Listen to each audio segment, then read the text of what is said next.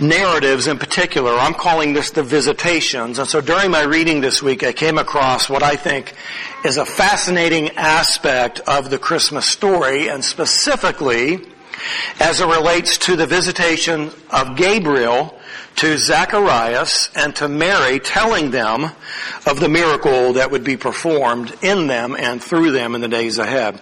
So, as a bit of a context, the book of Malachi is the last book in our Old Testament, and in it we find two important pieces of prophecy, both of which Luke include in his gospel account, which the other gospels do not include. And so when we look together in Malachi chapter 3 verse 1, there's prophecy about a messenger who is going to come and make the way of the Lord. Behold, I'm going to send my messenger, and he will clear the way before me, and the Lord whom you seek will suddenly come to his temple, and the messenger of the covenant in whom you delight, behold, he is coming, says the Lord of hosts. Also in Malachi chapter 4 verse 2, there's prophecy about the coming of the Lord himself. Malachi 4:2, but for you who fear my name, the Son of Righteousness will rise with healing in its wings, and you will go forth and skip about like calves from the stall. So the Old Testament closes on a very positive, hopeful note that the Son of Righteousness would arise, his glorious light would dispel the spiritual darkness that has overcome the people. And what we find from the end of the Old Testament in Malachi to the gospel narratives that we find in our Bible today is a period of about 400 years that has passed. There's a period of spiritual darkness that has overcome the nation of Israel, different from any that they had ever faced before. The Jewish people had sunk deeper and deeper into apostasy. The nation had abandoned the Old Testament truth that salvation is by faith alone in favor of salvation by legalism or self-righteousness or good meritorious works. Their religion consisted of empty, self-serving ritual that could not save them.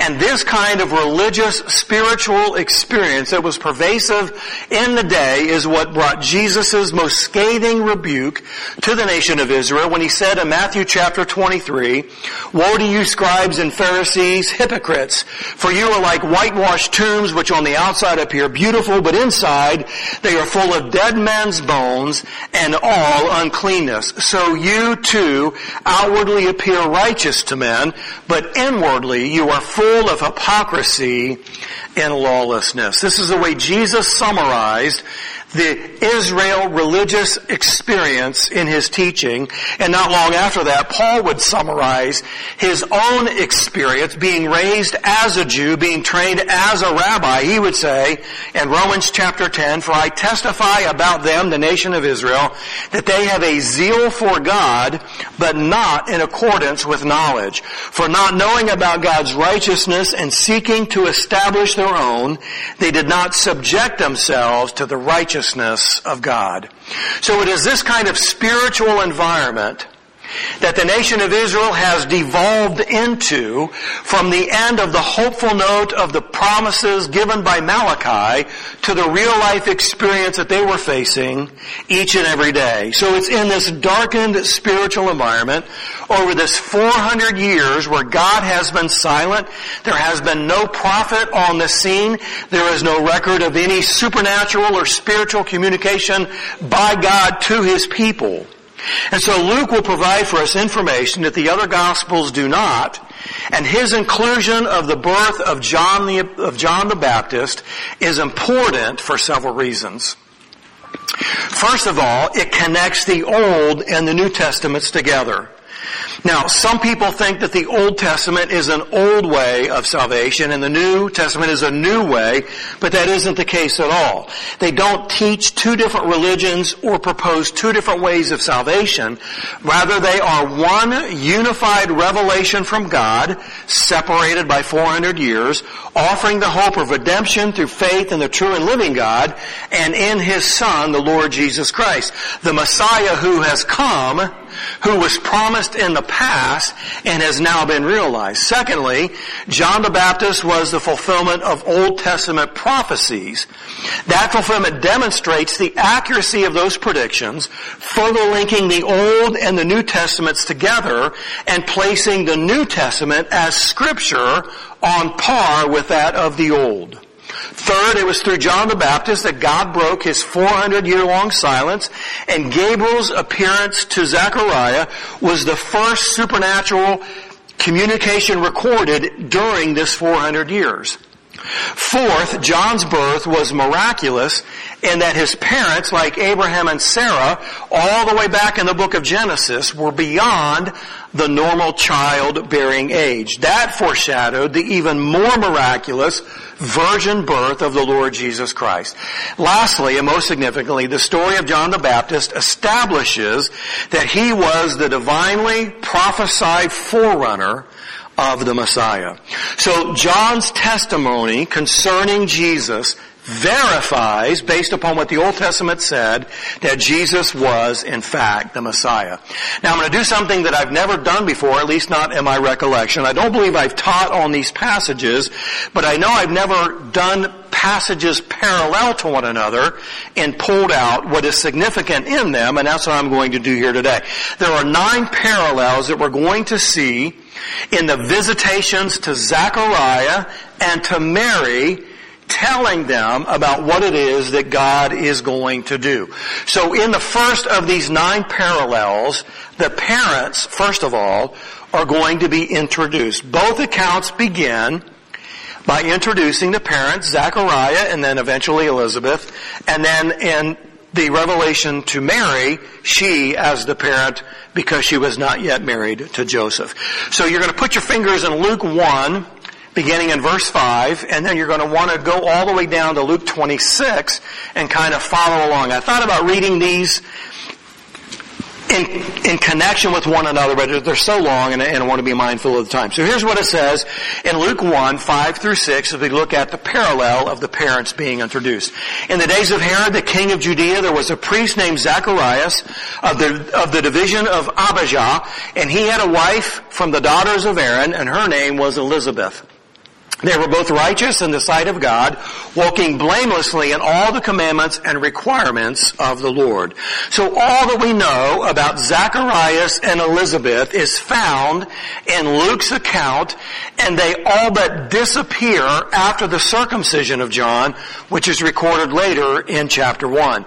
So Zacharias was a common name in Scripture, and this particular Zacharias was just one of thousands of priests in Israel, carrying out his duties in obscurity in a remote village in Judah. We see that both Zechariah and Elizabeth were righteous in the sight of God, remaining faithful through the darkest days of Israel's history. They were obedient and did all that God had commanded from His Word.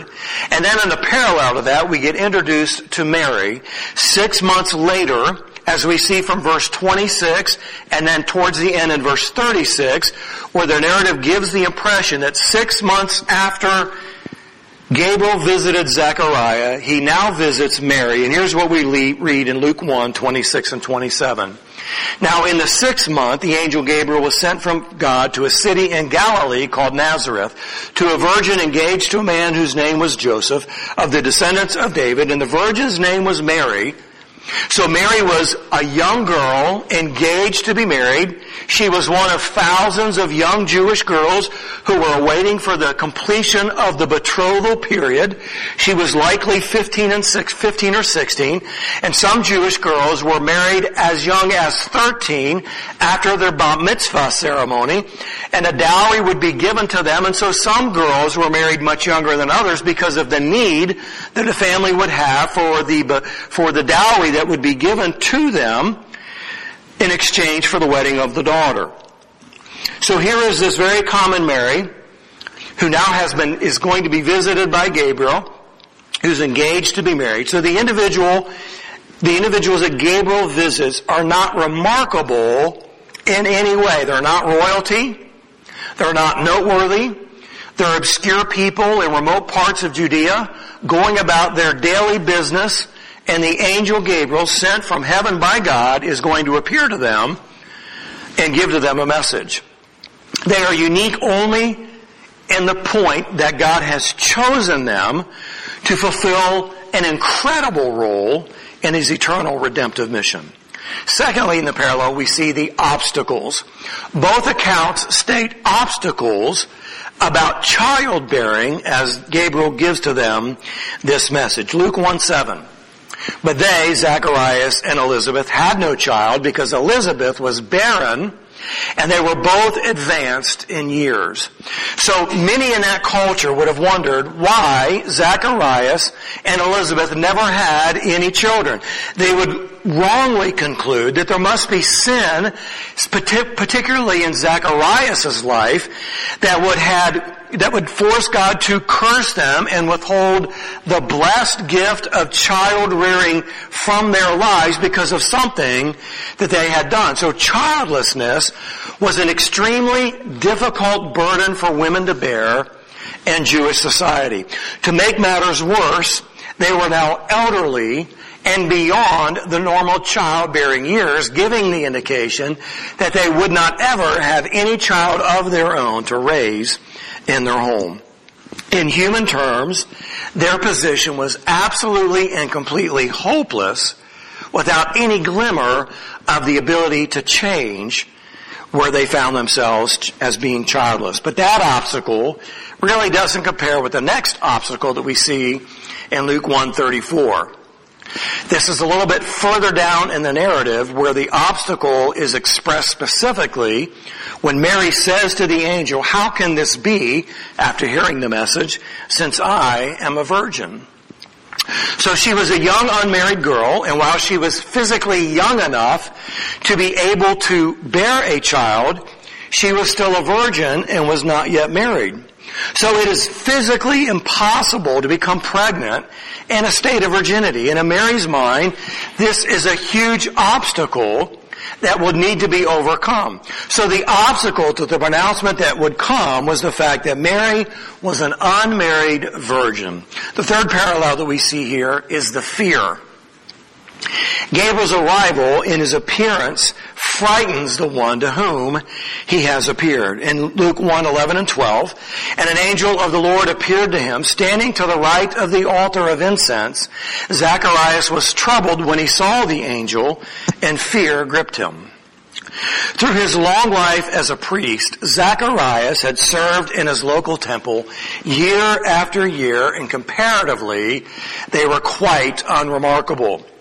The priest was required to go into the temple and perform his priestly duties alone, where he would light the incense, where he would pray the prayers, where he would make the pronouncements, where he would offer the sacrifice, whatever his duties required him to do. Zacharias did this year after year in a very obscure and unremarkable way. But in this instance, as he is performing these routine duties, suddenly to the right of the altar, Gabriel appears, and when Gabriel shows up, Zacharias is gripped with fear.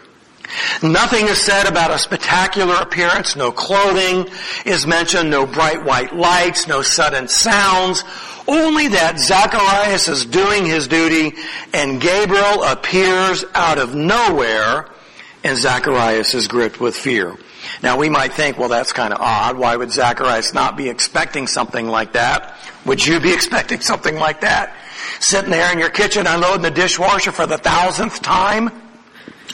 You wouldn't expect it at all, would you? Similarly, Mary is also frightened when Gabriel appears to her. Luke 1:28 and 29. And coming in, he said to her, "Greetings, favored one, the Lord is with you."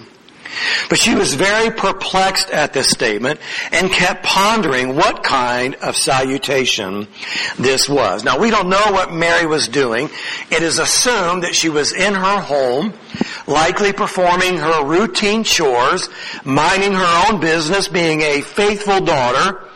And as she is going about these duties, all of a sudden, Gabriel the angel, a stranger to her, enters into her home and greets her. This is kind of an angelic home invasion, if you will. And she's not expecting it, and he shows up, and she is perplexed. That's the word that is used here in the New Testament, and that word means that she is greatly troubled, or she is disturbed by this appearance and this greeting that she has heard. I would imagine she would be shaking. I would imagine that her breathing rate has increased, that her heart is racing, and she's just imagining, what in the world is this man doing in my home, and who is this man, and what is it that he has just said to me? So in both of these appearances, they are frightened, they are gripped with fear, and there are likely physical symptoms that communicate that sudden fright that they're experiencing as the angel Gabriel has appeared to them and begins to deliver to them this incredible message. The fourth parallel that we see here is the reassurance. This begins in Luke 1:13a. The angel said to him, "Do not be afraid, Zacharias, for your petition has been heard." I would imagine through heavy panting and breathing and imagination running wild, Zacharias hears Gabriel say, "Don't be afraid, your petition has been heard." Now the petition is likely related to the prayers that he and his wife Elizabeth had prayed for years and years and years for the privilege and the gift of being able to bear a child.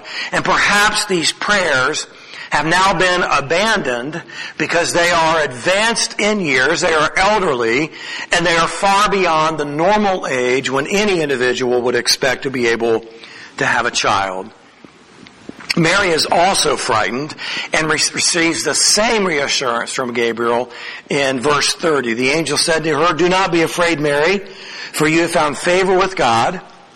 And so Mary having found favor with God indicates that Gabriel is there to speak a blessing to her, not a judgment. We don't understand the nuances in the Jewish greetings. They were far more lengthy than what we get here in the words of this account. But there would be certain hand gestures and bowing and hugging and other things that would be a part of this normal greeting. But here Gabriel seeks to calm her fear by indicating that she is the recipient of a great blessing from God. So being favored or finding favor with God indicates that God was going to bestow grace upon Mary and giving her a unique role in His redemptive plan.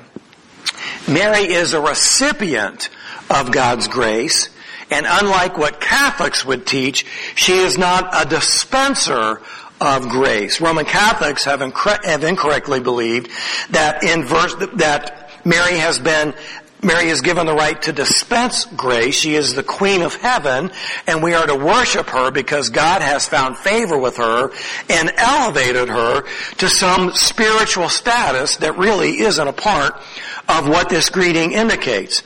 So down in verse 47, in this familiar section known as the Magnificat, Mary praises God, and she says her spirit rejoices in God, her Savior.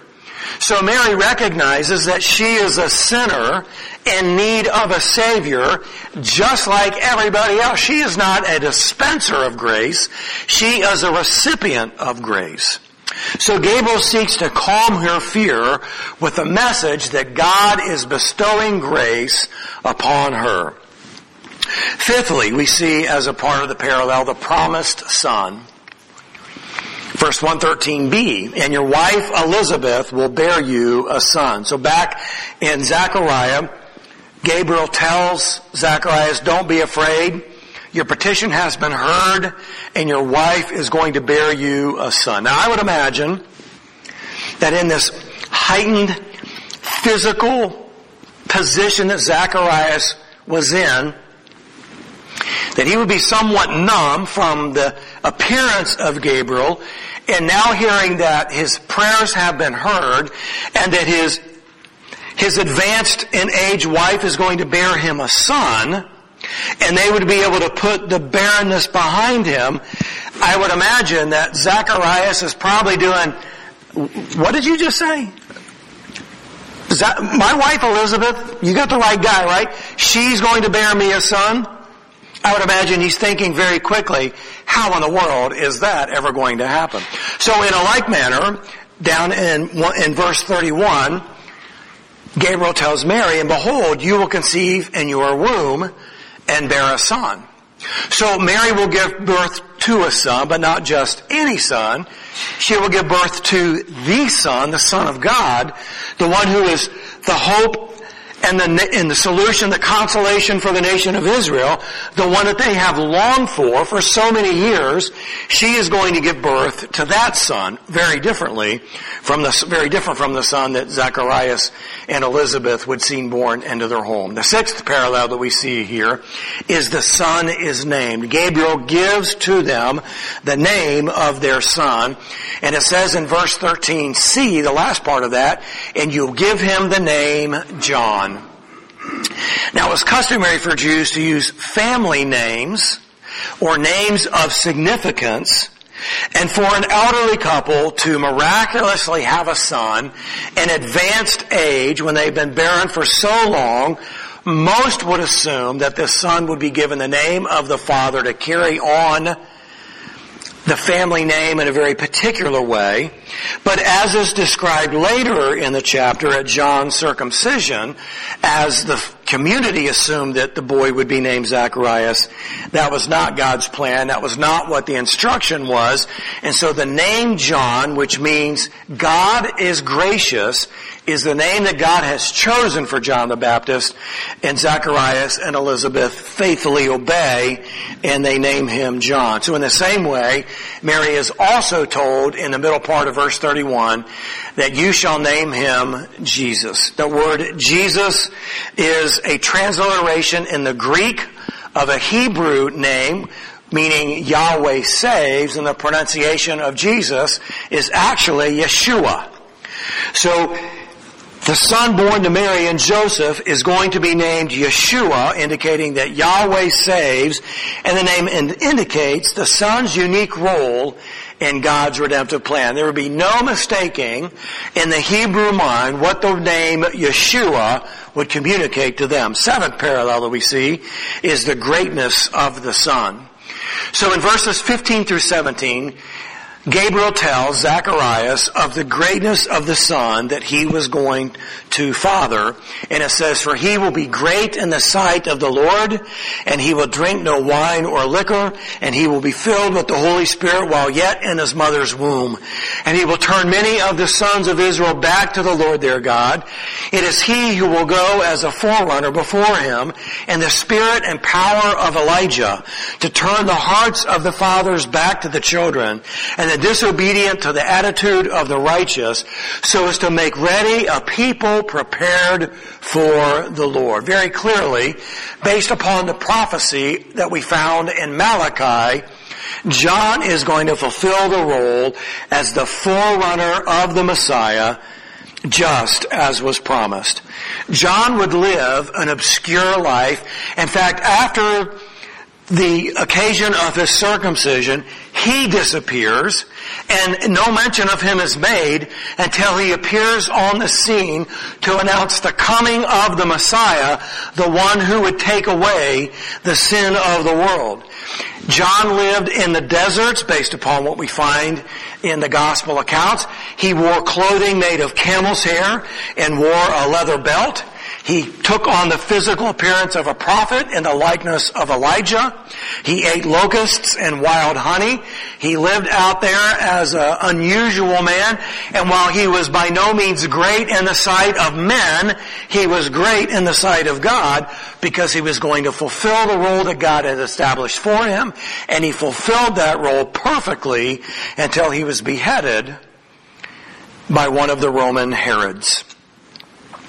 He looked radically different from the religious leaders of his day, and he preached a message that was radically different from the religious leaders of his day. He preached repentance and preparation for the coming of the Messiah, while the religious leaders preached hypocrisy and burdened the people with legalism, and nowhere near clearly articulated what a relationship with God looked like, nor did they articulate the greatness of the God that they were to serve. He preached this message of repentance and eventually would be the one that would baptize Jesus in the Jordan River. Jesus had this to say about John the Baptist: "Truly I say to you, among those born of women, there has not arisen anyone greater than John the Baptist." Surely John the Baptist was a great man, but there was an even greater man who was to be born. Jesus, who was fully God and fully man. And here's what Gabriel tells Mary about the greatness of this son. Verses 32 and 33, "And he will be great, and he will be called the Son of the Most High, and the Lord God will give him the throne of his father David, and he will reign over the house of Jacob forever, and his kingdom will have no end." There is no Jewish person who would ever hear this pronouncement and not rightly understand that this was the promise being fulfilled of the coming of the Messiah. And so in these two verses, we find the purpose of Christmas. We find the reason for the incredible incarnation of the God-man. The amazing child would be God incarnate, perfectly righteous in everything he thought, in everything he said, and in everything he did. He would die as a sinless sacrifice, providing himself as a substitute for sinners, offering his atoning death to save them from their sins. That is the meaning of Christmas, and that is what the promised Messiah was coming to do for the nation of Israel. But that is not at the end of the story. He would not remain dead after his sacrificial death. He would rise to reign for all eternity as the King of Kings and as the Lord of Lords, and God will give to him the throne of David, and he will rule and reign upon that throne for all of eternity. So I wonder, in hearing this pronouncement, how well Gabriel was able to alleviate the fear that Mary was feeling in her heart. Could you imagine such a thing being said about a child that you would raise? Feelings of incompetence, feelings of unworthiness, feelings that overwhelmed you into thinking, what is going to happen and how is this going to work and what is this going to look like in my life? But this is exactly what Gabriel has said to this unmarried teenage girl who is still a virgin waiting for the betrothal period to be completed. Number 8 in our parallel is the objection. So in verse 18 we see the objection that Zacharias gives upon hearing this pronouncement, and he says to the angel, "How will I know this for certain?" I just want to pause right here and tell you, that's never a good thing to say to a messenger of the Lord. If God ever appears to you in the form of a vision, or if a messenger is ever sent to you, don't say, "How will I know this is true?" It indicates a lack of faith. But that's what Zacharias says, and we can understand that. But he says, "For I am an old man, and my wife is advanced in years." So Zacharias was righteous, but he was not sinless. He trusted God, but he lacked faith and understanding and agreeing with this pronouncement that he has heard. So even in the most unusual appearance, Zacharias was not sure that he could believe all that he was hearing. And like many, many of the great faith people of the Bible, there's a lot of questions, there's a lot of confusion, there's a lot of uncertainty. And Zacharias just simply acknowledges the human concern. How is this going to happen? Because, well, I'm an old man, and my gal's an old lady, and she can't have kids anymore. I just don't know how this is going to be. It doesn't make any sense. All these years and no child, well advanced in age and beyond the childbearing years. So how can I know, taking this to the bank, that this is actually going to happen? So Mary's objection, we've already looked at, is a little softer than Zacharias. And here, hers is more rooted in a misunderstanding of how it could happen rather than questions about it being able to happen. So again, in verse 34, Mary says to the angel, how can this be since I am a virgin? Well, I don't want to surprise anybody here, but it's physically impossible to have a child in a state of virginity. You just don't accidentally get pregnant, right? How can this happen? How in the world is this going to happen since I am an unmarried virgin and my betrothal period isn't for many, many months down the road? Now, what is clear to me in this pronouncement that Mary makes is that she isn't thinking that this is something that's going to take place in the distant future. I believe Mary knows that this is going to happen very, very quickly. And so she's saying, how is this going to happen? Because I'm still not married and my betrothal's not for many more months down the road. So it's a much softer objection than Zacharias is, but the question remains, how can this be? Number 9 in this parallel is the sign. This is the last parallel that we'll look at here. So in verses 19 and 20, the angel answered and said to him, Zacharias, I am Gabriel, who stands in the presence of God, and I have been sent to speak to you and to bring you this good news. And behold, you shall be silent and unable to speak until the day when these things take place, because you did not believe my words, which will be fulfilled in their proper time. So the sign that Gabriel gives to Zacharias is communicated in the form of a rebuke with a hearty sense of chastisement and a very real consequence that is going to be a sign that this thing is going to come to pass. This consequence is the result of Zacharias' unbelief expressed in the objection of how this thing is going to take place. So Gabriel was God's primary messenger who appeared to communicate God's message, and here he speaks incredibly good news to Zacharias and says, I am Gabriel who stands in the presence of God.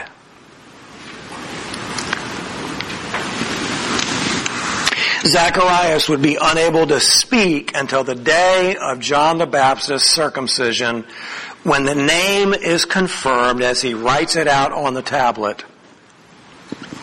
And it's at that very moment that Zacharias is able to speak. And I'm not including this for the sake of time. But we see this prophetic utterance given to Zacharias when God unlooses his tongue. It's recorded in verses 67 through 79. I encourage you to go back and read that later in the day. Don't read it now. We're going to be done in just a moment. I don't want you to miss this. But Zacharias is given this sign. He's not going to be able to speak as much as he's going to open his mouth and move his tongue and push air out of his lungs. Nothing is going to be heard. Well, Mary is also given a sign. She doesn't ask for it particularly. And here's what is recorded in verses 35 through 37. The angel answered and said to her, the Holy Spirit will come upon you, and the power of the Most High will overshadow you. And for that reason, the Holy Child shall be called the Son of God. And behold, even your relative Elizabeth has also conceived a son in her old age, and she who was called barren is now in her 6th month, indicating it's 6 months later from Gabriel's appearance to Zacharias. So verse 37, for nothing will be impossible with God. So the Holy Spirit, who is communicated to us as the agent of creation, would again create the Holy Child in the womb of the Virgin Mary without any human interaction. And what Gabriel tells her is the Holy Spirit will overshadow you, meaning He will surround you, He will encompass you. It is the same word that is used to describe the cloud of glory that comes down and encompasses Peter, James, and John at the Transfiguration when they are enveloped by the Holy Spirit and they see Jesus as He really is in a light that is so bright their eyes can't even contain it, can't even really look upon it. And so this is how the Holy Spirit is going to overshadow Mary, and when that happens, the Holy Spirit is going to create life and a womb without any human assistance. We aren't told when this happens. We aren't told how this happens, but it is likely that this happens very, very quickly. And it is assumed that when Mary visits Elizabeth, as we're told a little bit later in this chapter, and Mary greets Elizabeth, and John the Baptist jumps in the womb of Elizabeth, it is assumed by most commentators that she is already pregnant, and that is known through the work of the Holy Spirit, through the indwelling of the Holy Spirit in John the Baptist, who is still in Elizabeth's womb. Although Mary did not ask for this sign, Gabriel gave her one, telling her that your cousin Elizabeth, whom Mary would have known, and also knew that she was well advanced in years, and that she would miraculously become pregnant. And when Elizabeth confirms this pregnancy for Mary, the sign is then confirmed that this is going to take place in the life of Mary. And this narrative concludes in verse 38 for Mary. And Mary said, "Behold, the bondslave of the Lord, may it be done to me according to your word." And the angel departed from her. Luke's brief description of Mary's meeting with Elizabeth will confirm this promise to Mary, and the narrative will continue as it follows the birth of John the Baptist and his circumcision, the birth of Jesus and his circumcision. And these sometimes lost narratives, I think, tell us so much about the miraculous nature of God, the knowable ways of God, as he fulfills prophecy, connecting the Old Testament and the New Testament, and the reason why you and I celebrate Christmas today. Christmas is a celebration of the incarnation of God's one and only Son, the Holy Child, born of a virgin, who lived a sinless life, who went to the cross to die for my sin, who was raised for my future glory. This is the one that I worship, and every believer would say the same thing with me. He is the reason for our season. Would you pray with me, please?